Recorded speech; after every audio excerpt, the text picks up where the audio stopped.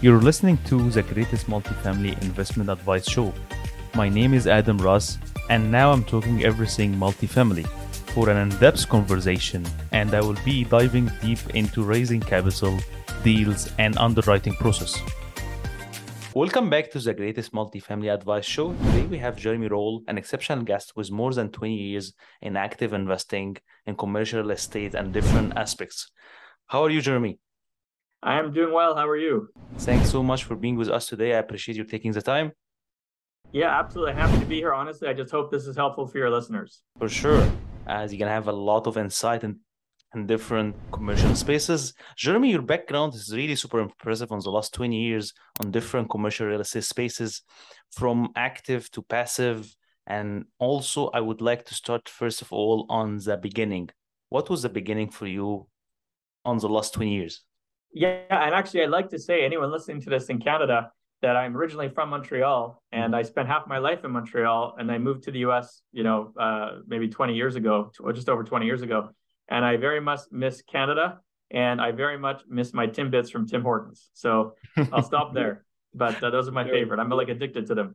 So my whole passive investing journey started in 2001. This was after the dot-com crash. For those of you who are old enough to remember this, there was a dot-com crash with all the startups, dot-com tech startups.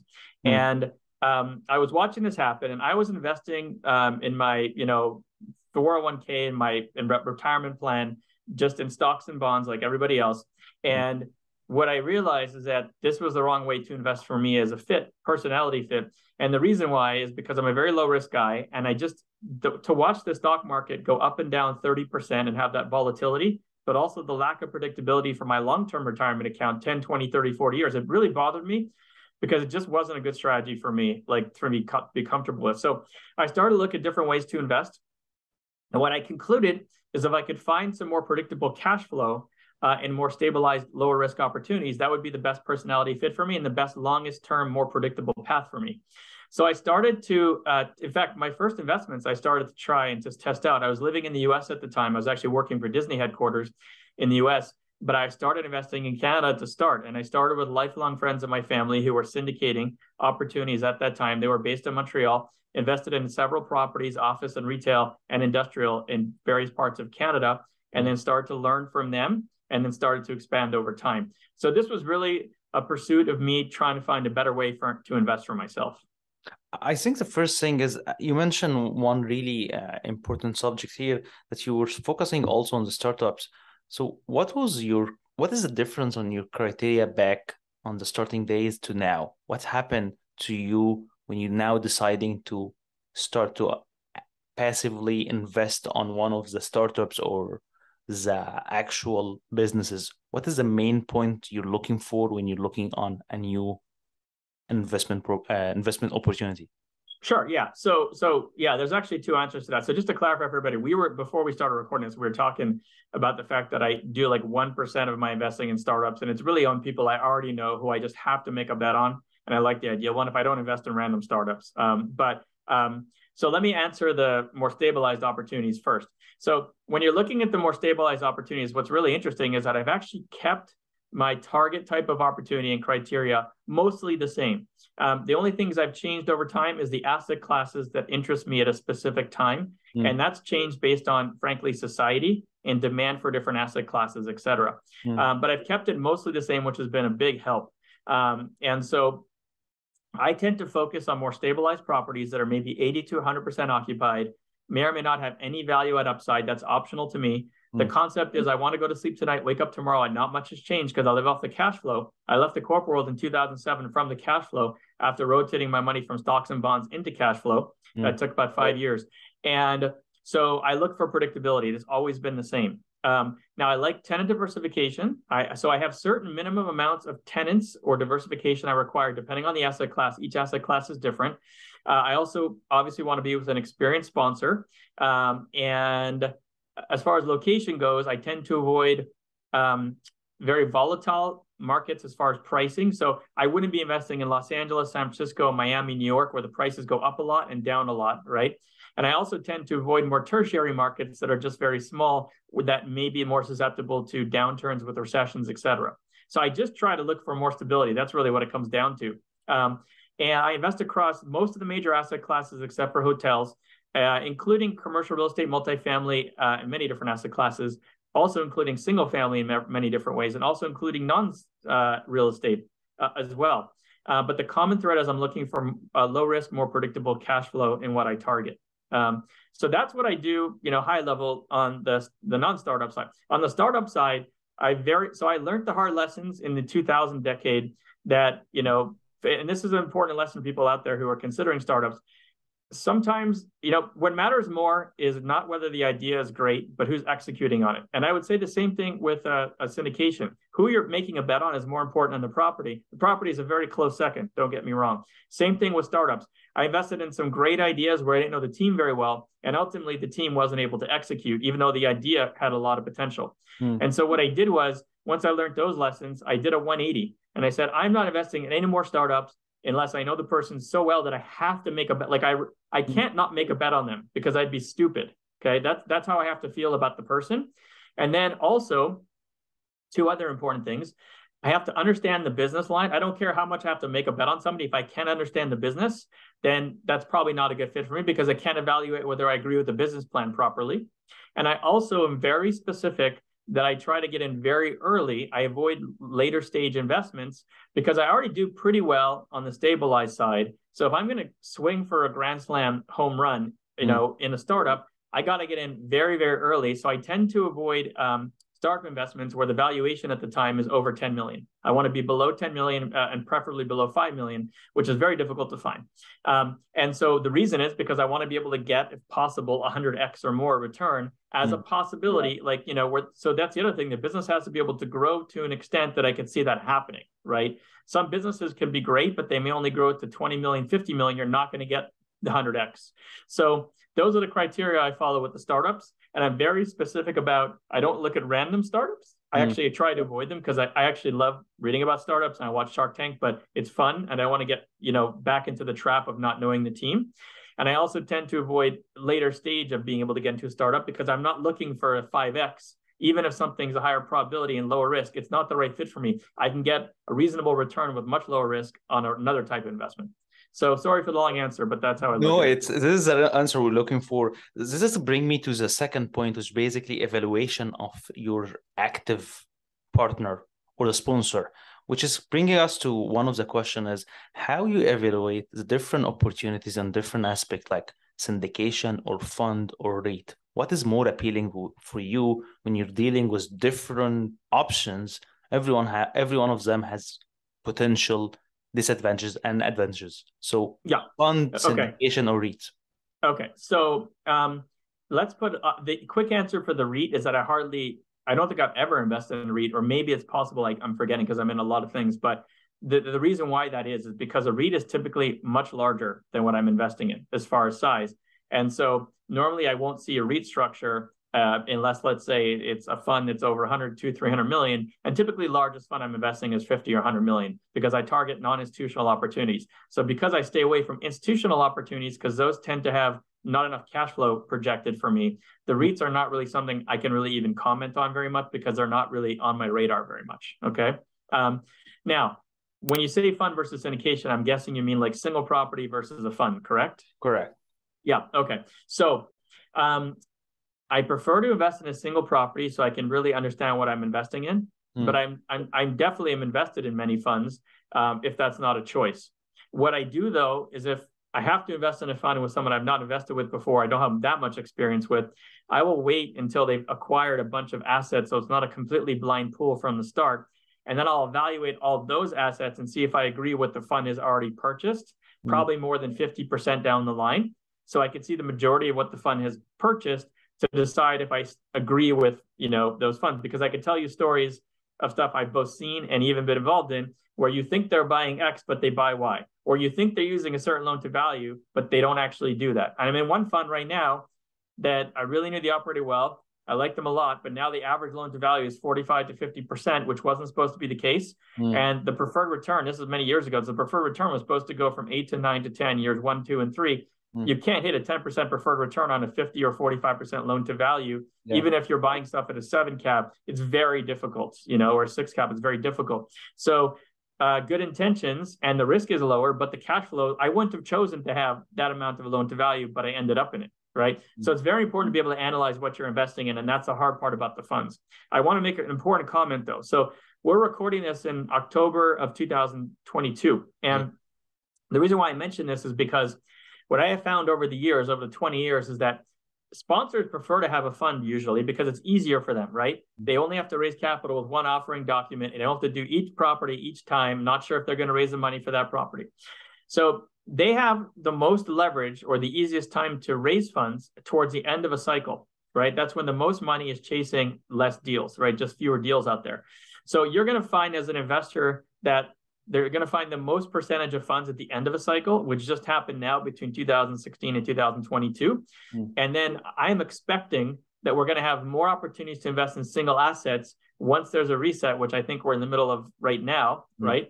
And so I'm hoping that next year, the year after, I'm going to have access to more individual properties and probably less funds, still some funds, but less of a percentage of funds. So I think that will change. And I think it'll change again as we get through the next cycle towards the end of the cycle. So between the different cycle stages, whatever in top or on down cycle, like right now, what was the change of heart for you when you're looking as a passive investor on returns? Like when you're looking on IRR, equity multiplier, let's say on the top of the cycle, what was your criteria? And when you had a different recession like 2008, what was a different strategy for you? What you were looking for?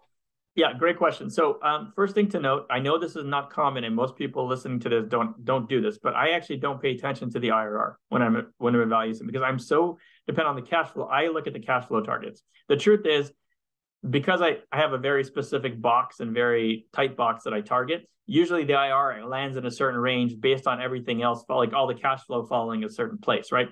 But I focus on the cash flow, projected cash flow.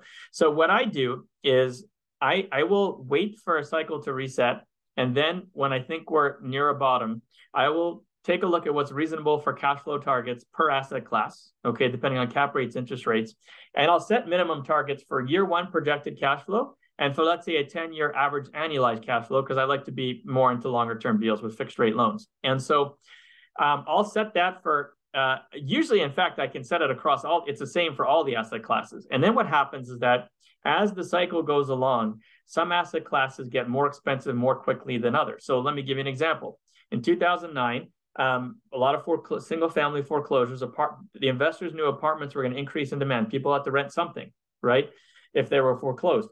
So there was a ton of apartment purchases between 2009 and 2013, okay, as a result. And so what happened is that the cap rates compressed most quickly in multifamily compared to anything else, because that's where that's where they all went to chase those deals.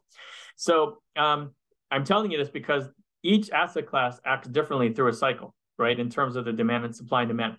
So what I do is I'll have a specific year one criteria on minimum cash flow, a specific average annualized cash flow targeted net to investors. And each time an asset class gets to the point where the market rate or the average deal doesn't meet that either of those requirements anymore, I will drop off that asset class, continue to invest in unique opportunities in that asset class that can still make sense. But otherwise, I'm no longer investing in normal deals and at market rate deals in that asset class. And so if you look at the past cycle, just to make it easy, I was dropping off asset classes between 2013 and 2016. And the last asset class that dropped off was mobile home parks, because they came from the highest cap rates and the highest cash flow. And people were chasing the cash flow at the end. And that's where it finally got bought down. People were looking for cash flow and they looked everywhere else first. And then they went to mobile home parks last. And that was the last one. And so since the end of 2016, I've been on the sidelines except for unique opportunities. And I've still done a lot of investing, but you have to find unique opportunities at that point. So that's the way that I work. So it keeps it somewhat simple, because if I can create targets, and it also keeps me out of trouble, right? Because if I create targets and I really hold to them, I'm not going to invest in something that I think is getting too expensive. You mentioned 2 points here I would like to ask you about. First of all, you mentioned that you prefer to work on fixed rate opportunities. A second point, that you were in the sideline because of basically on the top of the cycle. So on the first one, do you mean that you avoid opportunities with uh, interest only, or you mean that it's because fixed rate usually go with the big banks with institutional opportunities? Is this a correct approach or? No, so actually, let me clarify that. It's a good question. So when I say fixed rate, I mean the interest rate is fixed. There can be some interest only part of that. There can be no interest only part of that. I have Okay. my own criteria for like I'm not comfortable going into a 10-year interest only scenario, for example, because I want some of the loan to be amortized and paid down. Okay. But it's more about the rate for the loan. The interest rate has to be fixed from the start. Okay. And that's what I was referring to. Sorry for any confusion. No, no worries. The second point you mentioned that you've been on the sideline. What is the reasoning for being on the sideline on the last 6 years? Yeah. So that was because I thought everything was too expensive. And so just to clarify, like now in retrospect, it seems like that was way too early, right? Yeah. Obviously, we know that. But here's what people have to understand. We were actually, as of 2017, the economy was slowing, and President Trump in the US actually instilled stimulus in 2018 during a very unusual time, okay? Because we weren't in a downturn. And he did it to keep it going for his reelection. So what he did is he extended, in my opinion, the cycle by a couple more years. Okay. Then actually, based on a lot of indicators, including the inverted yield curve, we were going to have a recession around about March of 2020, just as the pandemic was starting. Okay. That was all the indicators. So he had extended it a couple of years, and then all the crazy stimulus in the US extended it a couple more years. But now those two extensions are done. So I want to point out, we actually had a record long cycle as well, like way a record long cycle in the US in terms of how long this went. And it was because of those two rounds of stimulus that wouldn't normally occur. So I went on the sidelines at the end of 2016 based on a lot of indicators. And actually, so you can imagine, let's take back 2005 to 2008. I was on the sidelines as of 2005 mostly. Okay. And it was a long 3 or 4 years because people thought I was crazy. If I would have been on the sidelines for 2017 to 2019 or 20, that would probably seem more reasonable than 2017 to 2022. But I just, that's really what really happened is all that. So that's how I followed it, because I'm a very big fan of being objective and following the data. So that's what happened. So let me ask you about this, because this is a really good portion of helping a new passive investor. How you were following the market to understand the market fundamental and the projection for early recession, because everyone, as you mentioned, everyone was talking about 2020, but yeah, it happened like sure. extension for 2 years. Yeah. So one thing I absolutely do is I do a ton of reading. It's a combination of reading, watching some YouTube videos that are financial related as well. But I do at least 2 to 3 hours a day, every day. Now, when I'm on vacation, I do less, but I don't do zero. Okay. But pretty much every week I'm working, I'm doing it every day. Even to the extent of maybe a couple hours on the weekend every day. And that's because I feel the need for myself to stay on top of the data, because the data is what is driving my investment decisions. But what's so important is that because I invest so far out, so think about it. If I get involved in a deal today that has a 10-year fixed rate loan, which is what I normally target, I have to think about 10 years out what's going to be happening, right? I have to try to avoid the landmines 10 years out. So what does that mean? I got to stay on top of economic trends. So for example, with the internet going, I stopped investing in office and retail in 2015. Okay. Because that's where I said to myself, this is way too dangerous at this point. I don't know where the retail is going to be in 5 or 10 years from now. Okay. I don't know where office is going to be in 5 or 10 years from now, based on more people working from home, telecommuting, etc. This is way before the pandemic, right? Yes. And I'm not saying the pandemic had anything to do with it. Frankly, it didn't. It was just the trends of what was going on with Zoom and other things, right? So I try to stay ahead of the curve on what's coming up, as well as the data. Now, one of the best indicators I like to use to keep it really simple is I look at the inverted yield curve in the US. And that typically will give a 6 to 24 month indicator of when a recession is probably going to come up from a probability perspective, usually 6 to 18 months. And so that's my favorite, because it's a very high probability that it will work out like that. There's other indicators you can also put on top of that. But if you want to keep it really simple and just one, that's a great indicator to watch. Yeah. I think as an advantage player on the game, how you see the similarities between the current recession and what happened on 2008 from the market indication, especially on the commercial real estate? Yeah. Boy, it was very different in 2008, but I'll tell you the one commonality that I'm starting to see now more in the media is that uh, jobs directly and indirectly related to real estate is a Mm, very large part of the economy and can actually put the economy in recession on its own. mm, And what is now people are starting to see is that because interest rates shot up so quickly and now everything's slowing down so quickly on the real estate, both commercial, residential, we have the possibility that this recession could once again be caused in some part, or it will be caused in some part for sure by real estate mm, because it's slowing so quickly. So that's a very common thing that's happening. Um, the degree of real estate affecting this downturn is probably going to be less than what happened before because it was just carnage, in 2008, 2009 with ownership pricing and all kinds of stuff. And it's different this time. I can actually go into details as to why, but it's very different this time on the residential side, at least in the US. In Canada, I know it's different than the US. Um, and it won't have the same impact this time for a number of mathematical reasons. But so what's difficult this time and very difficult for me to really judge is between having inflation not keeping up with wages, having very low unemployment in the US, which will eventually increase and it's already we're already seeing layoffs. mm, And with just the entire inflation factor makes it much more difficult to take the past and understand what's going to happen this time, right? And that even translates to rent prices in commercial, residential, real estate, et cetera. So that's what's making it challenging. And of course, for someone like me who's pretty low risk, if there's uncertainty or lack of clarity, it's better for me to wait and watch what happens versus actually take the risk. Because what I really like about now, October 2022, is that in my opinion, there's a high probability of a recession, probably in 2023, which means that I don't have a lot of time to wait until that happens, but the risk is very high because there's two risks, one of which people are not talking about, I think, and I think it's a much bigger risk than people understand. There's interest rates going up to increase cap rates to reduce pricing, and we're already seeing that. That's not even not even a speculation. That's a fact right now. yeah. Okay. The other one, though, that hasn't happened yet is increase in unemployment means increase in interest rates is now reducing the pace of the economy, which means layoffs. Increase in unemployment means that there's less people who can afford to rent apartments. They go back home, they live together, they double up with other people. That increases supply of any type of residential units. And with increased supply, you're going to have reduced pricing. And I think what people cannot picture because rent prices have been going up so much is that the typical domino effect of a recession reduces rent prices.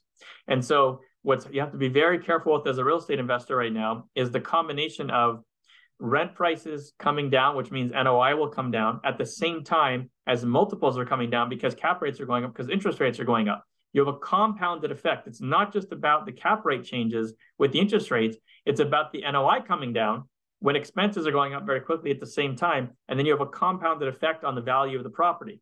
And for someone like me, I prefer to stay on the sidelines and wait until the price adjusts versus take the risk of if the price could adjust. And so I have a lot of potential reward and not very much a timeline to wait to see what happens. That's a good scenario for me where I don't have to wait very long. What I don't see so far is the impact on the rent increase because right now the affordability to own became really hard. But Yes. at the same time, I don't see any indication of rent control, especially on blue states.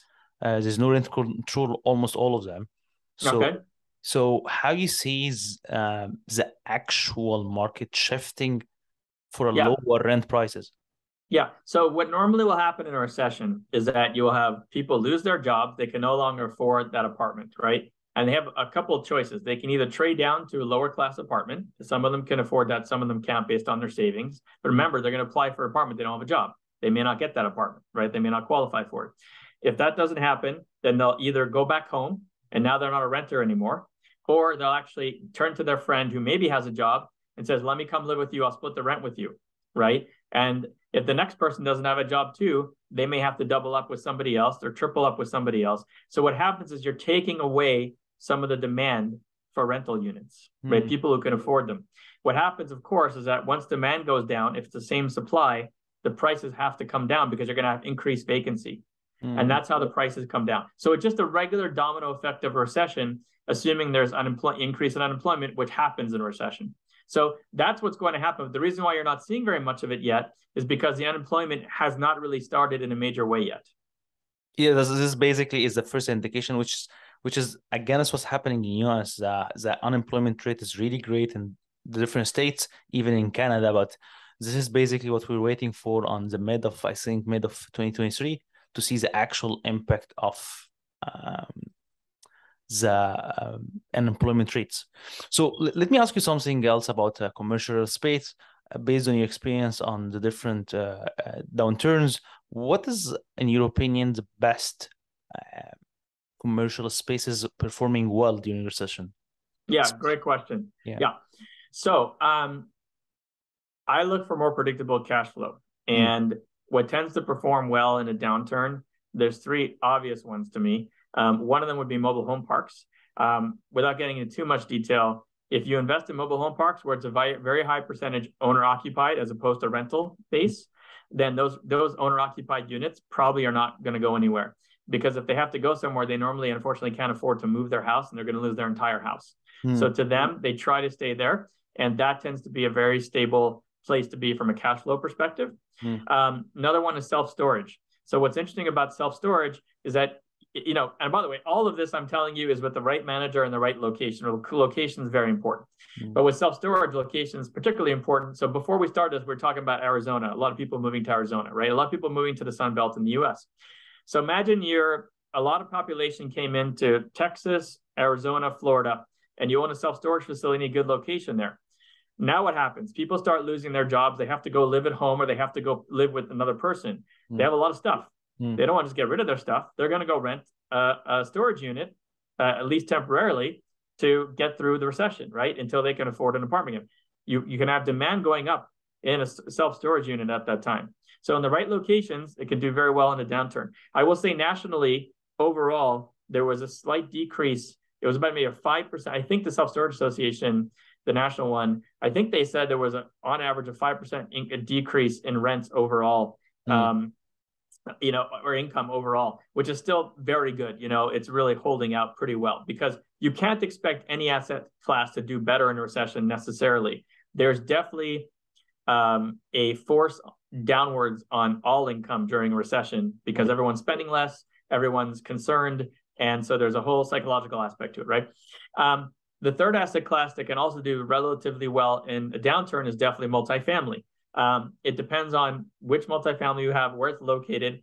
The rents usually do go down, but they may not go down as much as industrial, for example, may not go down as much as retail, for example. And so those are the top three most obvious ones to me coming to mind. But I want to be clear to everybody, I'm not trying to say that if you invest in a mobile home park that your rents are going to go up necessarily during a recession. They're just going to have a harder time going down during a recession, right? So your income levels may decrease, but won't be as much as some other asset classes. The stability on mobile home park is different, especially in recession, I think. Yeah, but again, the important thing about mobile home parks, you have a very high percentage of owner-occupied homes versus park-owned homes. Park-owned homes meaning rentals. When you have a lot of rentals in a mobile home park, just like everywhere else, people can move very quickly, and that's a whole different ballgame. So what is your opinion about passive investor holding right now to invest, especially for new investor? What is your advice to passive investor when they're dealing with opportunity in the next 6 to 12 months? Yeah. So you're talking about someone brand new or just in general? There's two. Yeah, I think brand new. A lot. Okay. Depend. To be honest, in both scenarios. Okay, so someone brand new, if you're listening to this and you're trying to figure out what to do, there's two things I'd recommend. And I'm not a financial advisor, an investment advisor, accountant, or attorney. So just my perspective, one person's opinion as an investor. So two things I think are very important. Number one is make sure that you end up educating yourself and end up with an opinion, and you're allowed to have any opinion you want about where we are in the economic cycle and the real estate cycle. But don't just go blindly invest tomorrow because you just saved up enough money to invest. The timing is very important. I like to tell people I can invest in the best opportunity, in the best asset, in the best location in Beverly Hills in 2007 with the best operator and be foreclosed in 2010. And I can invest in the worst location with the worst operator in 2010 and made a lot of money by 2017. Yeah. It's true. And so the timing is very, very important. And a lot of people that I see don't take the time who are new to get full understanding of where we are in the cycle and whether or not they think the timing is right. And if you don't have an answer to that, I think it makes sense to take the time to learn and to read to make sure you have an answer to that for yourself, because it's a very important point. Number two for new investors is, if you're just starting out, I always recommend focusing on one asset class first to get the core understanding and the base understanding, and try that first. And because you can usually take about 80% of what you learn about one asset class, like multifamily, and then apply it to something else like mobile home park self-storage with some tweaks. But don't get distracted by 10 asset classes. You want to really understand and learn one asset class, learn it well, because it'll be very helpful for you across all the asset classes in the future. And the one that I usually recommend people start with is the one they understand the best. So if you grew up in a mobile home park, start with mobile home parks. You're going to understand the business. You're going to understand how they work. Go with that. If you currently live in an apartment, you've only ever lived in an apartment, you grew up in an apartment with your family, go with apartments.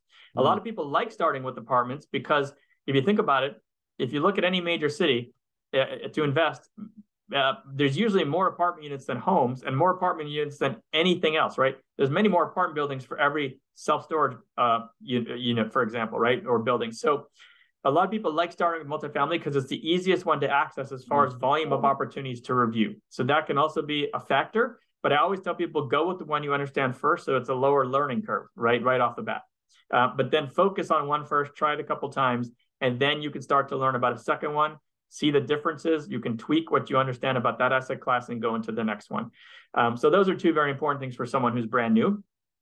For someone who is experienced, I would say, be very careful with what you're doing right now. Make sure that you think it's a good time for yourself. And if you're going to invest, make sure you invest with a business plan that can perform well during an economic downturn, should we have one in the near future, right? Also, make sure that the loan terms you're looking at make a lot of sense. Right now, if you assume we may have a recession, the loan terms are going to be very, very important. If you have too much leverage, that can hurt you. If you have the wrong loan terms, even without too much leverage, that can really hurt you.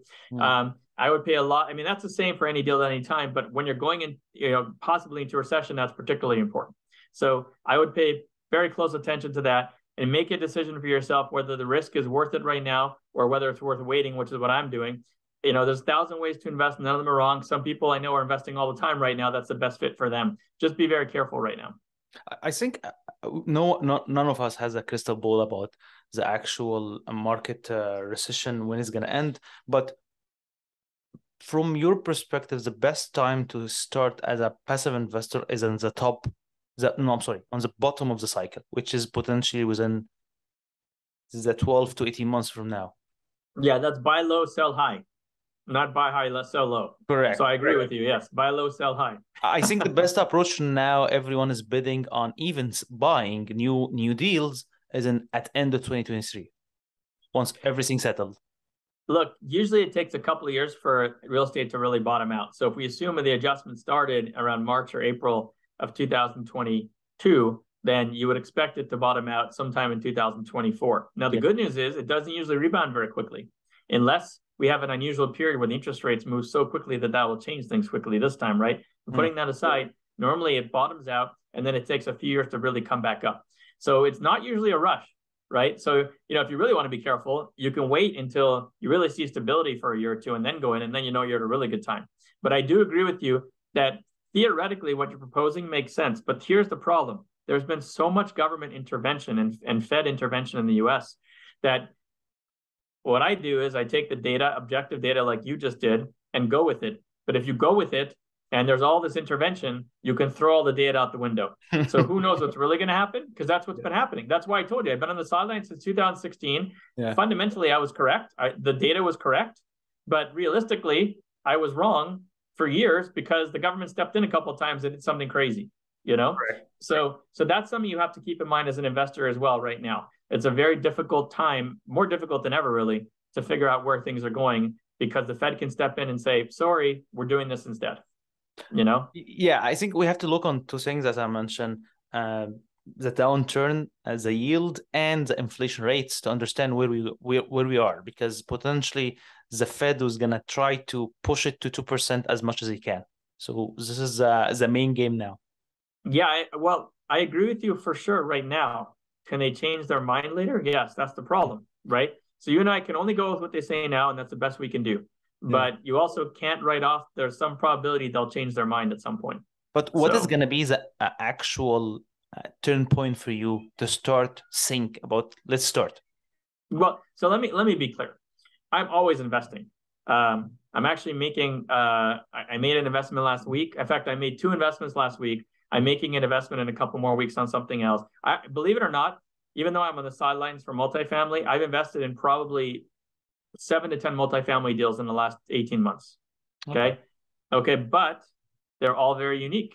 So Mm. I invested of all those, they've all been either low income housing tax credit, and most of them have been tax abated deals. Mm. And those to me, with that twist, made it make sense at that timing, even today, when normally a normal market rate deal wouldn't make sense. So there's Mm. always deals out there. So it's not that I'm sitting doing nothing. Okay. In fact, I forgot I made two more investments this week, but that was just treasuries or whatever, right? Mm. So where I'm looking right now though is that I believe that we've already had a price adjustment of about 10 to 15%. Let's just take multifamily so Yeah. far, okay, on More than average. this, I think. Yeah. What's that more than this? Some people will say 15 to 20. Yeah. And I believe that we probably are going to have another 10 to 15% to go. And I say this because I'm only saying that because the stock market, in my opinion, hasn't taken the second leg down yet. And when it does, we haven't had the proper fear and capitulation. And the reason why I can tell you this is objectively is because the VIX, the volatility index in the stock market, hasn't gotten above 45, which is normally happens in a downturn. It's all mathematical, right? So knowing that we haven't had the proper capitulation, people aren't really scared yet. We haven't had a full cleansing. People haven't lost enough of the net worth yet. And that's when you have a proper bottoming, right? So I think we're going to have a ways to go still. Out of the mathematics behind increase in interest rate, this much increase has to adjust the returns to make it sense for people to want to invest as well, and actually for investors to move forward. So there's a lot of factors that I think we're going to see another 10 to 20% decrease. When I can see maybe a 30% adjustment, 35% adjustment total, right? I'll start to be very comfortable. It might only get to 25 and maybe I'll learn that over time. But right now, if I see that, I'll go in. Otherwise, I'll wait. For sure. I think as a final question would be how you see your superpower, how you define your superpower. I'm going to put it a different way. I don't have a superpower. I think that what I'm very lucky to have is a lot of experience and time. So I've learned from mistakes. I've learned from cycles. And as you can tell, I formulated very specific criteria to make it easier for me to filter out deals now, right? And really understand what I'm focused on. And that's just a question of time. So my superpower, I guess, is the fact that I've been investing for 20 years, right? That doesn't make me any different than anybody else who's been investing for 20 years. I think it's really experience. It's important, but my point is not a superpower, it's just time, right? So I'm no different than somebody else who's had a lot of time to learn a lot of things. So how the people can approach you on social media? Yeah, anyone's welcome to reach out to me. I don't have a website or anything. So the easiest way to reach me is my email. So my email address is jroll, JROLL, at Roll Investments, ROLL, investments with an S.com. So jroll@rollinvestments.com. Anyone's welcome to reach out to me. Happy to help anyone any way I can. Thank you a lot, Jeremy, for your time today. And we're really happy to bring you again to talk about recession and the next top of the cycle. Yeah, absolutely. Well, I just want to thank you for having me today. I hope this was helpful for your listeners. Thanks a lot.